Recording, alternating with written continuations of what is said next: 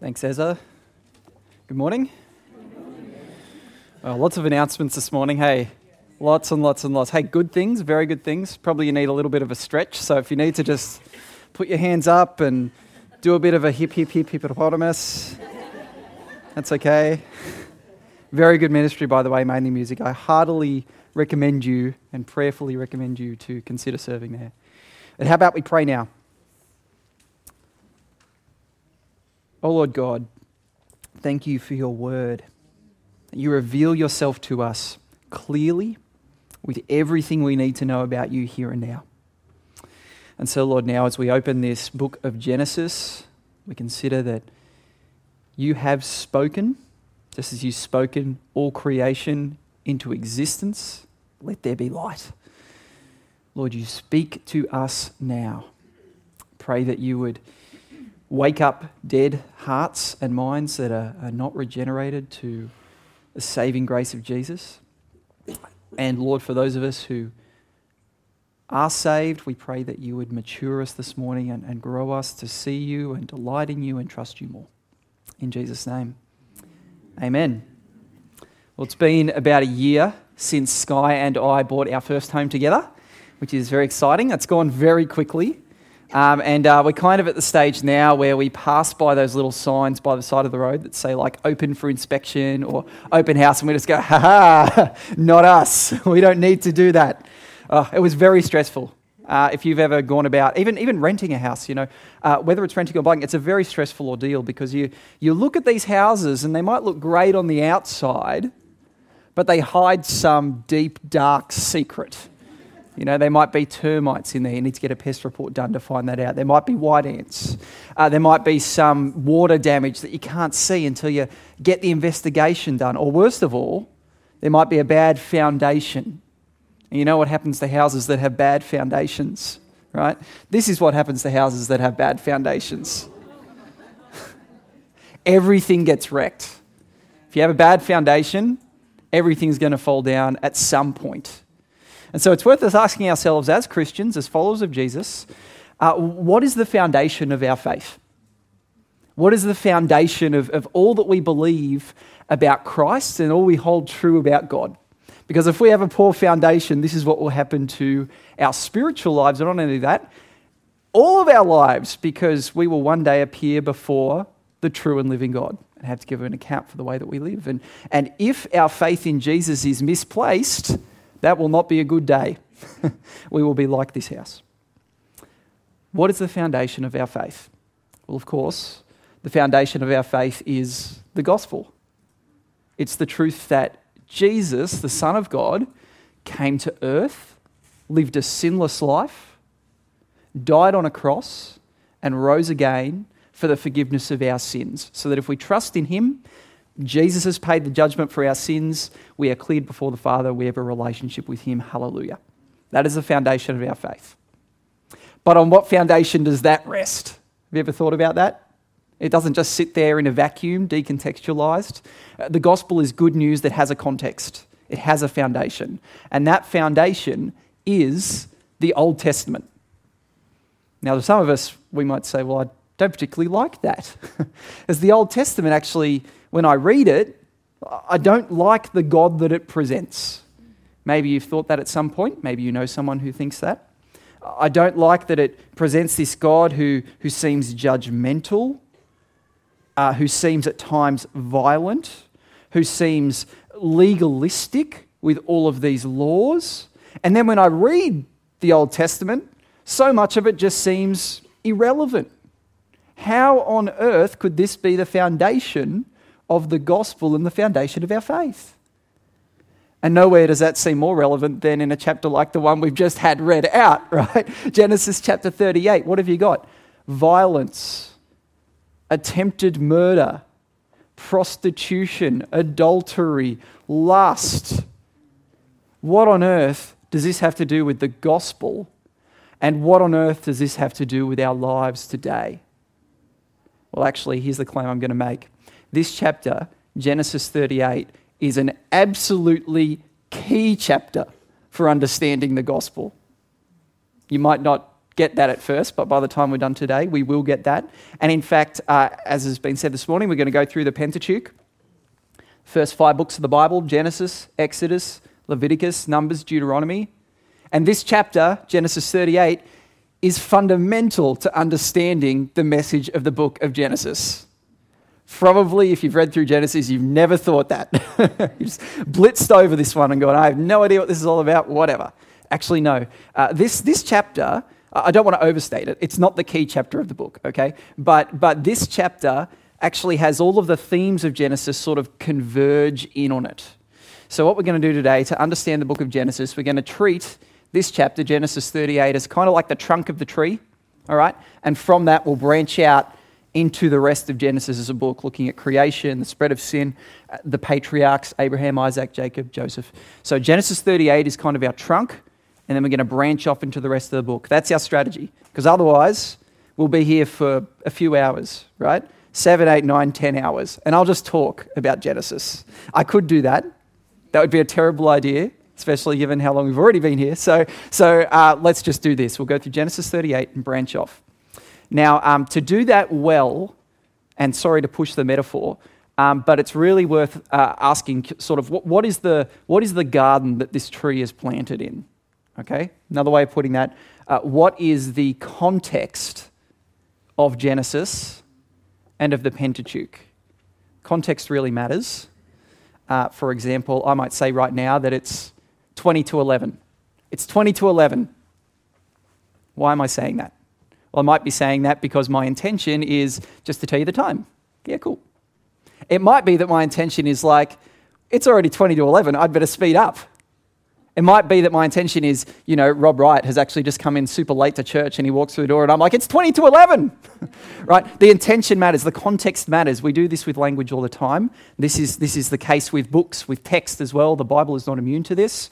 We need to understand the context if we're going to understand the message. And the problem is sometimes what people do is they go directly from, well, here's the words I read in the Bible and here's what it means to me.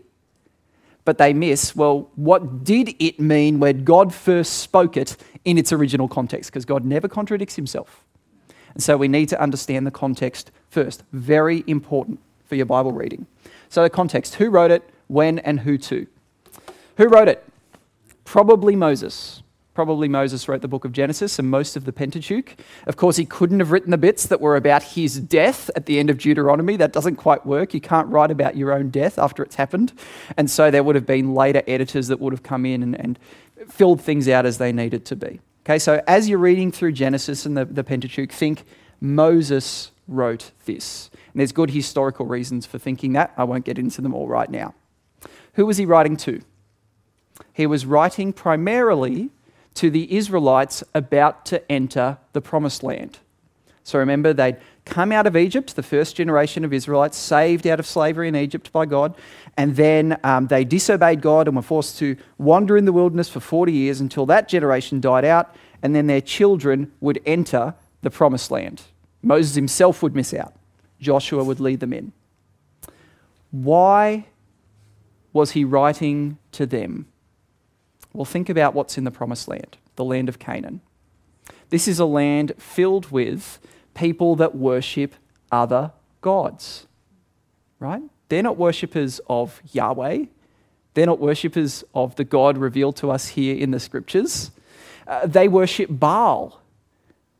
Back in Egypt, where they come from, they worship Ra.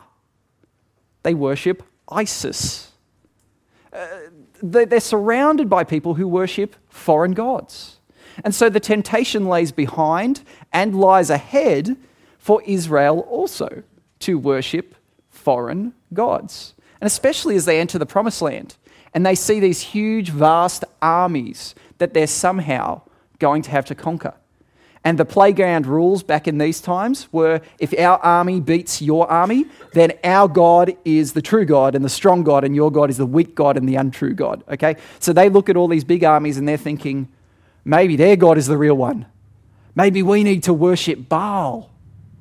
But no, we have the book of Genesis and the rest of the Pentateuch as a reminder to these Israelites about to enter Canaan, you have the true God. He's with you. Trust him follow him, worship him alone. Just as a bit of a case study of that, Genesis chapter 1. What's the reason for Genesis chapter 1 having been written? Probably wasn't to predict debates that would happen over the last 60 or 70 years about the timing of creation. That's an important thing to think about, but that's not the primary thing about chapter 1. It's not primarily about the how of creation as much as the who of creation. Who created everything? It was your God, you Israelites, about to enter the promised land. Not the God of the Canaanites, not the God of the Egyptians, not their pantheon of gods, but your God. And so don't worship Ra, the sun god. Worship the God who made the sun. Don't worship Nana, the Persian moon god. Worship the God who made the moon. Don't worship Baal, the god of fertility in Canaan. Worship the God who made everything and to whom everything owes its existence, including trees and vegetation, and including the water and the land, and including the animals and the birds and the reptiles, and including you and me. Worship that God. Trust that God, not these false gods. Do you see? This is why context matters. It helps us understand the message of this book. And so now, come back to chapter 38. And we're going to see three big things in this chapter that then branch out into the rest of the book. I'm going to give you these three words now, and I need you to remember them. Sin, grace, and plan. Sin, grace, and plan. Three big words. Now, just in case you missed it, let's quickly summarize our way back through Genesis 38 because there's a lot happening there, isn't there? And then we're going to see this sin, grace, and plan. So Genesis 38, here's this guy, Judah. Do you know who Judah is? Judah is the son of Jacob. He's one of 12 sons. Joseph, if you've seen Joseph in the Technicolor Dreamcoat and all those things, Joseph is another one of his brothers. So here's Judah. He's part of the lineage of Abraham. Judah turns up and he has a son, and another son, Onan, and another son, Shelah. Now, he promises to a Canaanite woman named Tamar. And if you're an Israelite about to enter the promised land, there are already sirens going off and there are already, flashing red lights because, hold on, Canaanite woman, what's going on here? Already there's something wrong, isn't there? Yeah. And so Judah promises to this Canaanite woman, Tamar. But does what is wicked in the sight of the Lord. And so the Lord puts him to death. And then Onan, his second son, fulfills the duties of a brother-in-law. Now, if in the ancient world your brother died and he was married and you weren't yet married, you would then have to sort of carry the offspring for him. Okay, that was just ancient practice. But Onan decides not to do that. Super awkward to have read out in church. Sorry, Ezra. Super awkward. But the whole point of this is Onan is saying, I'm not going to carry the family line forward. They're not going to be my kids, so no. And the Lord puts him to death because that too is wicked. We'll come to why that is. It's not because what you may have heard from the Catholic Church that, no, you can't use contraception or something like that. No, there's actually a reason for this. We'll come to it. Okay? So Onan is put to death. And poor Tamar, she's here just going, well, hold on, where am I going to get a husband? And so Judah says, well, okay, I'll promise my third son to you. He's too young at the moment, but when he's old enough, he'll be your husband. And she waits and waits and waits. And before long, Judah decides, you know what? I'm just going to go and shear some sheep off with my mate. I'll just go up there for a few years and do everything I need to do up there. And Tamar's watching all this and just going, well, hold on, what about me? Shelah's old enough. Have you just forgotten? See, Judah's kind of doing the same thing as Onan is, funnily enough. He's not continuing the family line on. And so Tamar decides, well, I'm going to take this into my own hands. And she dresses up as a temple prostitute. She waits outside the temple till she can see Judah passing by. Judah calls out to her, can I come in and sleep with you? Oh, what a great guy, right? And so she says, well, okay, if you give me, something. And so he says, I'll give you a young goat. She says, well, obviously you don't have it with you, so if you give me some sort of pledge, and do you see what he hands over? his staff, his signet ring. These are the ancient equivalents of like your birth certificate, your passport, your credit card, right? Identity theft, right? All of this is just going over to her. They go in, they sleep together. Tamar gets pregnant. A few months later, Judah learns that Tamar has gotten pregnant from prostitution. And did you catch what he says? Bring her out, let's burn her. Now, oh, the irony. And she says, oh, well, yeah, okay, well, the guy who actually, did this to me, well, he's the guy who owns this passport and this credit card. Do you read the names on those, Judah? Right? All comes back on him. But notice his response. This is a very important response. We will come back to it. Verse 26, she is more righteous than I. She's not very righteous. Yeah, she is more righteous than I, since I did not give her to my son Shelah. And then Tamar has twins. End scene. It's bizarre, right? It's strange. It's offensive. Well, let's work it through. First word, sin. Sin. It's written all over this chapter, isn't it? Prostitution, adultery, people taking advantage of each other, people not fulfilling their promises. How did it get like this? How does the world get like it is today? We see sin all around us. Why is the world so broken? Why are relationships so broken? Why do we see it here? Why do we see it in the world around us? Well, Genesis starts out in chapter 1, of course, with God creating everything, and he, at the end of each day, looks and says that it is good.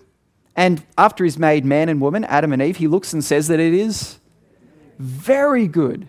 So how do we get from very good to not even good? Awful, broken. How does that happen? Well, as Adam and Eve are in the garden, God says these words to them. Genesis 2, verse 16 to 17. The Lord commanded the man, saying, you may surely eat of every tree of the garden, but of the tree of the knowledge of good and evil you shall not eat, for in the day that you eat of it you shall surely die. Now, there probably aren't too many horror movie buffs in this room. I am not a horror movie buff. I get far too scared and don't like the images that get in my head. But if you've ever watched some classic things like some Alfred Hitchcock or something like that, they're quite entertaining. And there's this sort of technique in horror movie making called the knife on the table. So this is like where you've got, if you picture the scene, there's a woman home alone. It's dark on a stormy night. And she's chopping up vegetables, leaves the knife on the table and walks away, but the camera stays lingering on the knife on the table. Right? It's like this ominous foreshadowing that something's going to happen. This verse here is a knife on the table. Don't eat of this tree. If you do, you'll die. Hold on a sec. Why are the scriptures telling us that? It's a knife on the table. It's foreshadowing that something bad is going to happen. And so then you come to the start of the next chapter, Genesis 3. This serpent turns up. And if this is the knife on the table, the serpent is the knock on the door. Okay? Things are not looking good. The serpent talks to the woman and convinces her that God is holding back. Right? The reason that he said don't eat the fruit is because he's keeping something from you. He doesn't want you to become powerful like him. He's the creator, he's the king. He doesn't want you to have that place. And you won't die if you eat the fruit. Notice he doesn't say, so by the way, the serpent represents Satan, the enemy of God. Notice he doesn't say, oh, go and eat the fruit. He just plants seeds of doubt in God's character. Think Israelites about to enter the promised land. Okay, seeds of doubt. What happens? Adam and Eve go and eat the fruit. And do they become like God? Do they get everything they hope for? It all goes terribly. In a moment, we see everything collapse. Adam and Eve, instead of enjoying fellowship with God, go and hide from God. They hide from each other. They cover themselves up. God finds them grieving and says, what is this you've done? And then Adam blames his wife. And the wife blames the snake. And in a moment, we see how every relationship in the world has suddenly broken down. The relationship between God and people. Instead of enjoying fellowship, they're now ashamed and separate from him. The fellowship, the relationship between man and woman and between people and creation, all suddenly broken because people wanted to be like God in the sense of taking his place. I'm going to run life the way I want to run it. I'm going to be in charge, not God. Besides, he doesn't know what he's doing. He's holding back. I'm the one who's going to make the decisions. That's the definition of sin. Sin is relational and positional. It's actually to do with how we treat God. Not just doing bad stuff, but how we respond to God as the ruler and king. And all of us have done this. We are all like Adam and Eve, if we're honest. Now, where this all leads is to something called the fall of man, where everything's broken. And we don't call it the gradual slide of man, right? Like, oh, there's kind of something bad that happens here and it gets slowly worse and worse. It just goes off a cliff. The beginning of Genesis chapter 4, what happens? 2 sons of Adam and Eve, Cain and Abel. Cain gets jealous, kills Abel. The first murder, just straight up. By the end of the chapter, you get this guy Lamech turn up. Listen to what Lamech says. He says, "You wives of Lamech, listen to what I say. I've killed a man for wounding me, a young man for striking me. If Cain's revenge is 7-fold, then Lamech's is 77-fold. Start of the chapter, a single murder. By the end of the chapter, here's this guy who's had a guy come along and slap him, and he goes, fine, you're dead. Right? And you know what? I'm not just going to kill you. I'm going to kill 77 and not even think about it. This is where things have gone. It's not the slide of man, but the fall of man.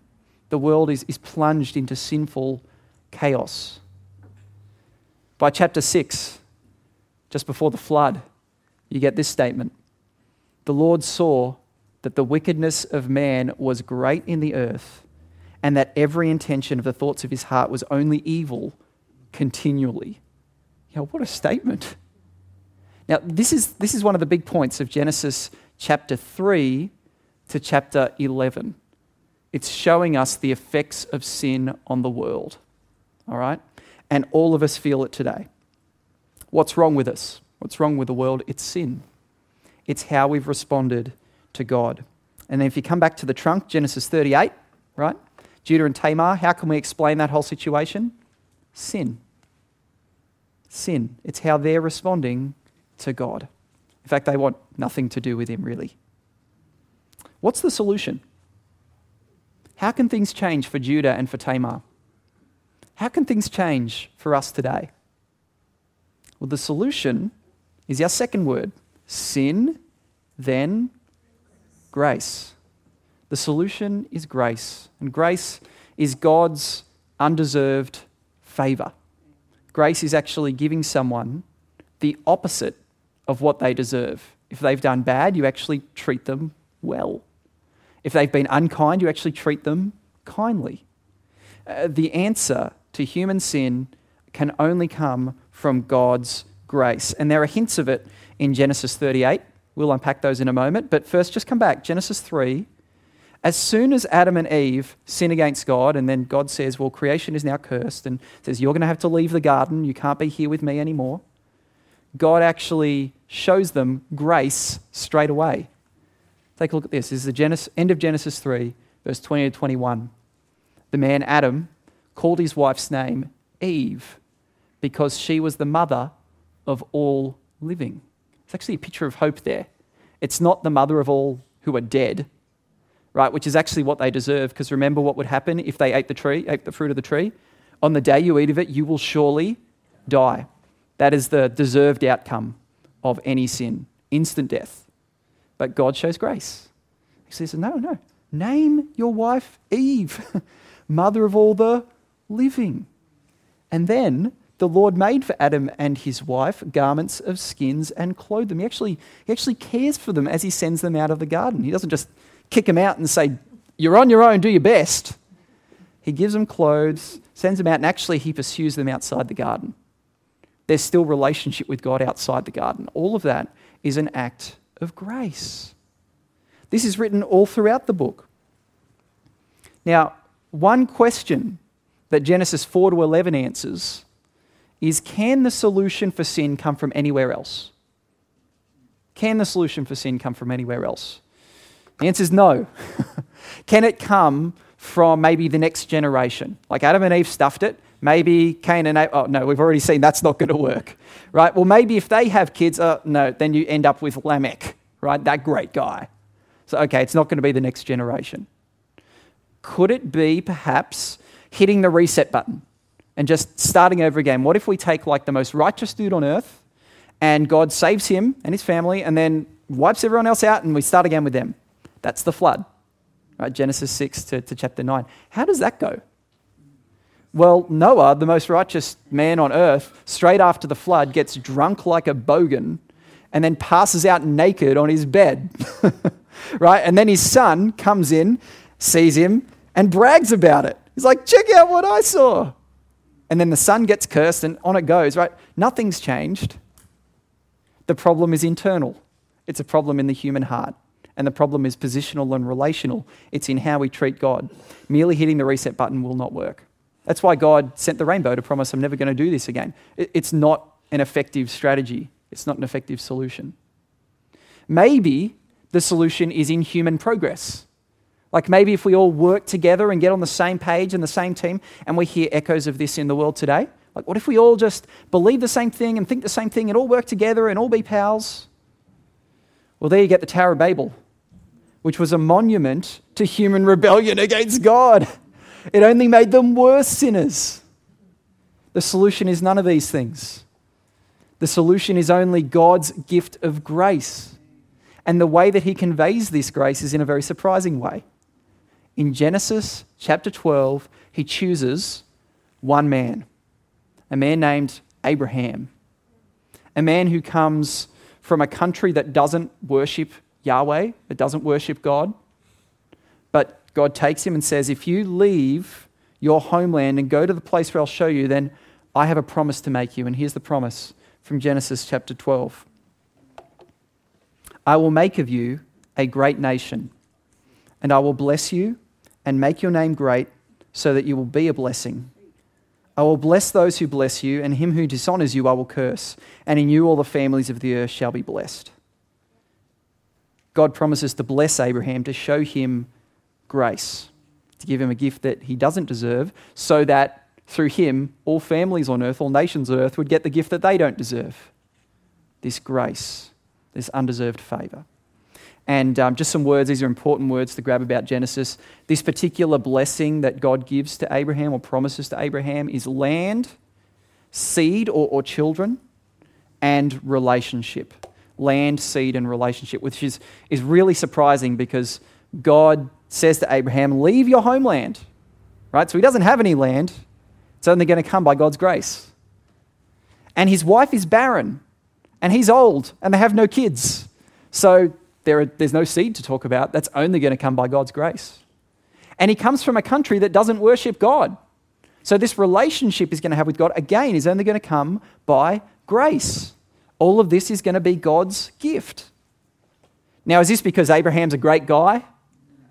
He's a sinner like the rest, right? If you go straight after God declares this promise in Genesis 12, the end of the chapter, Abraham is going into Egypt and lying about his wife being his sister because he's afraid that Pharaoh is going to kill him, right?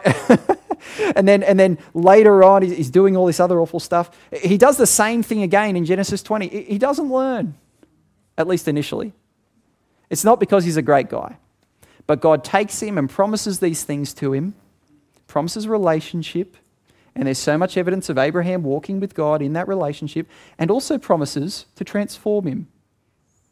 Because by Genesis 22, you have Abraham there with his son Isaac, willing to give up his son's life because of his faith in God.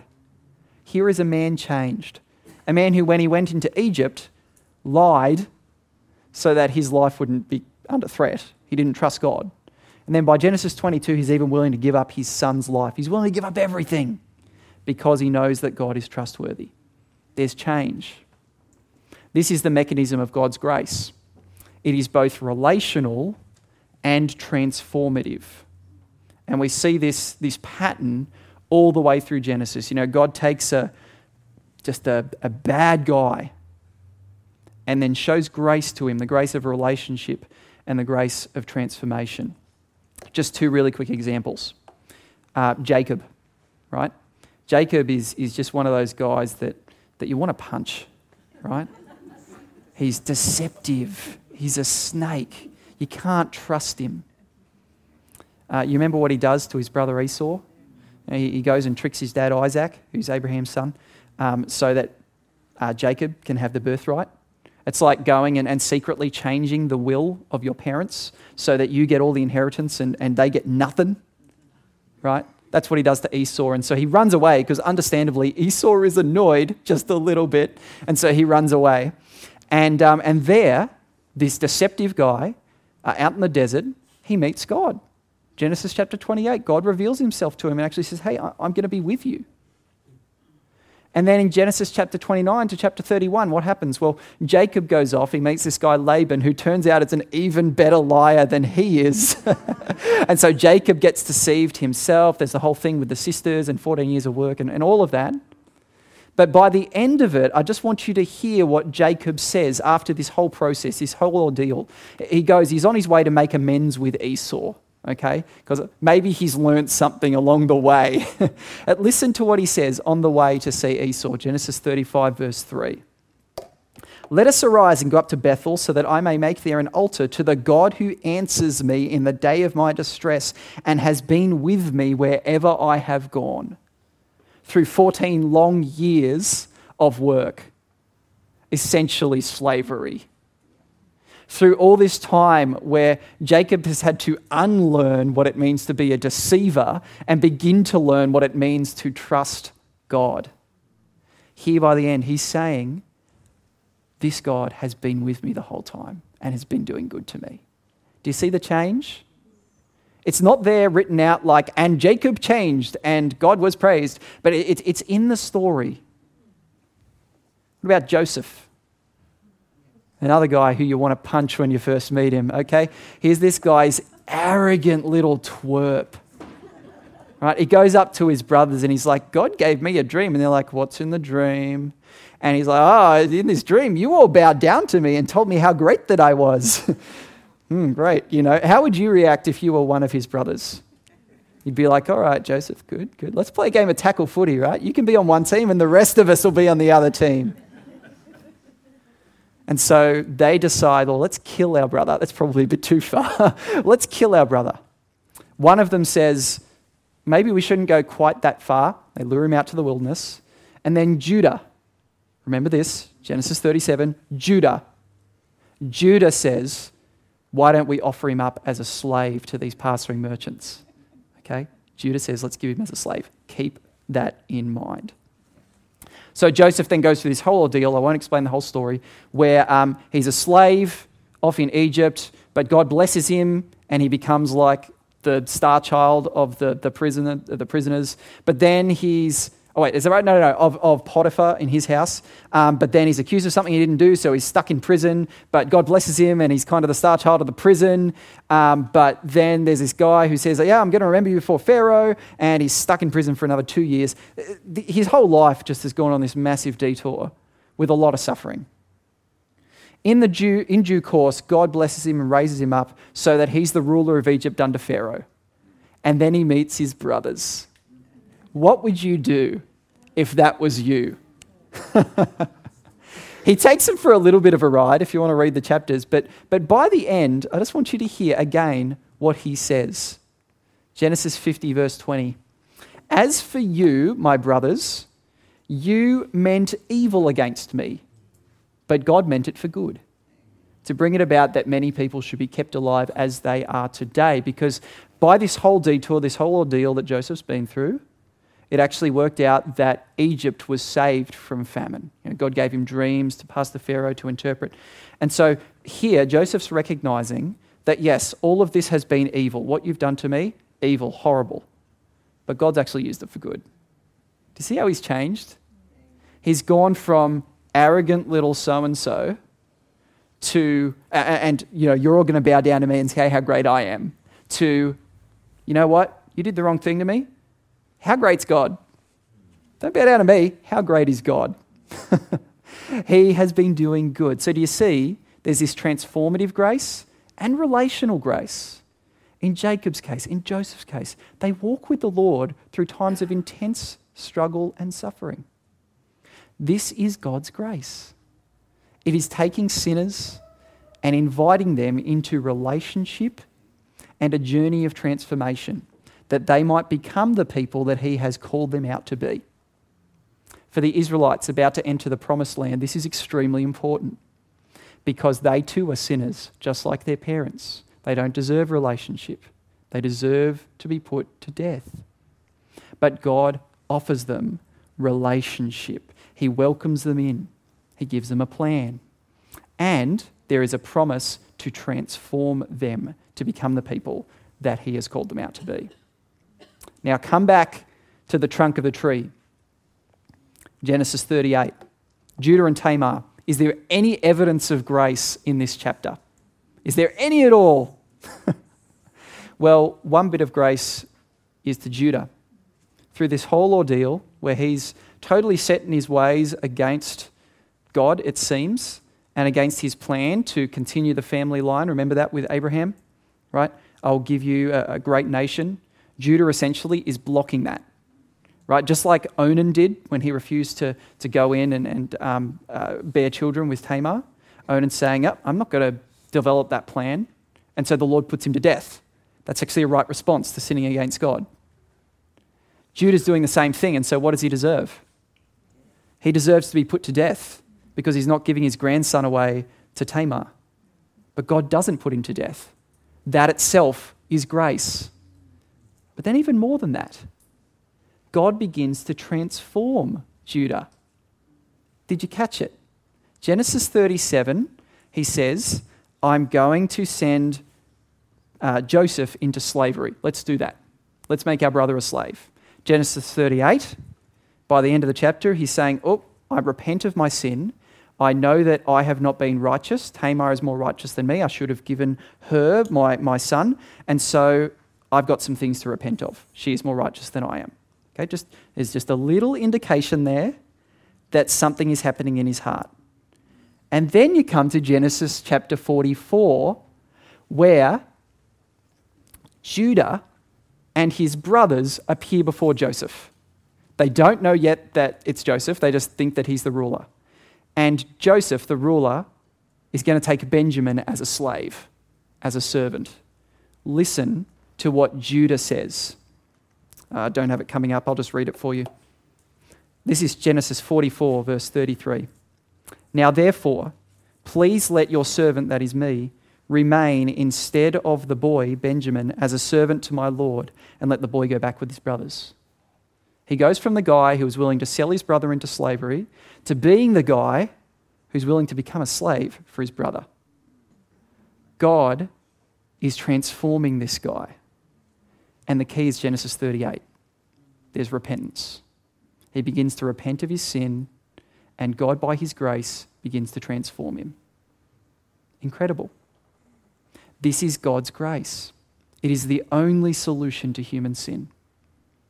Now, third word I gave you, sin, grace, and plan. This is a really quick point, because all this just wraps it together, all right? To the spread of sin, God's plan is to bring a spread of grace, all right? And that comes through Abraham and his family line. I'll bless you, and through you all families on earth will be blessed. But I want you just to notice one more thing about Genesis 38. How does the story end? In a coffin, says Niles. Well, it ends with, in fact, Tamar having twins. Genesis 38. And, today we might go, if someone's having twins, wow, you're having twins. But we might think, oh no, you're having twins, right? Because what an ordeal is ahead of you. But in the ancient world, if someone's having twins, it's like, that's tops. That's amazing. Because God is certainly really blessing you, as evidenced by the fact that you not only have one child, but two, right? So there's evidence here of God's blessing. Even these broken sinners who are totally set against Him, God is still blessing them. That's grace. Now, Tamar's kids Perez and, what's his name? Zerah, thank you. Perez and Zerah, they turn up later in the Bible. They actually turn up, and I'm gonna read for you where this is. Abraham was the father of Isaac, Isaac the father of Jacob, Jacob the father of Judah and his brothers, Judah the father of Perez and Zerah, whose mother was Tamar.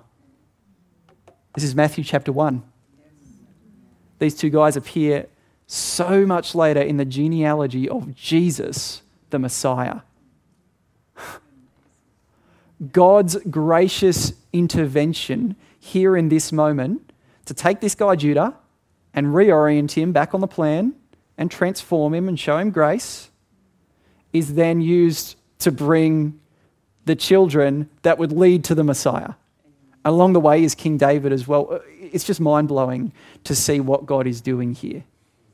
Which, by the way, is why Genesis 38 appears where it does. Because Genesis 37, start of Joseph's narrative. Genesis 39, back to Joseph's narrative. And so it's like Genesis 38, it's just like an ad break, right? And now back to our scheduled programming. Genesis 38 is actually crucial because it interrupts the Joseph narrative. It's saying, keep your eyes on this guy, Judah, this guy who is a sinner who repents because of God's grace to him. God is going to use him, and he does. This is his plan. His plan is to bring grace through the son of the son of the son of the son of Judah, Jesus Christ. The one who would finally bring God's complete gracious response to sin by the Son of God dying on a cross, taking our sin, facing the judgment we deserve, dying in our place, so that we would be made righteous, so that we could be brought to God in relationship by faith in Jesus, and that he would begin by the Holy Spirit to transform us into the people that God calls us to be. And so just to finish all of this, here's the question. Do you know this God? This is the question that Moses puts to the Israelites about to enter the promised land. Do you know this God? Do you know him? Do you have a relationship with him?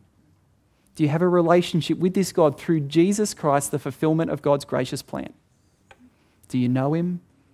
Are you walking with him? Are you worshipping him alone? Is he transforming you? Let's pray. Lord, there's so much here in this book and in the Pentateuch and in your word for us to understand. Help us to go and reflect honestly. And we praise you as the God who is gracious, who is kind, the God who is just and pours out just judgment, but has been kind to us in Christ. In Jesus' name, amen. Band can come on up. We're going to finish with one more song. Sorry that we've gone quite a bit longer today. There is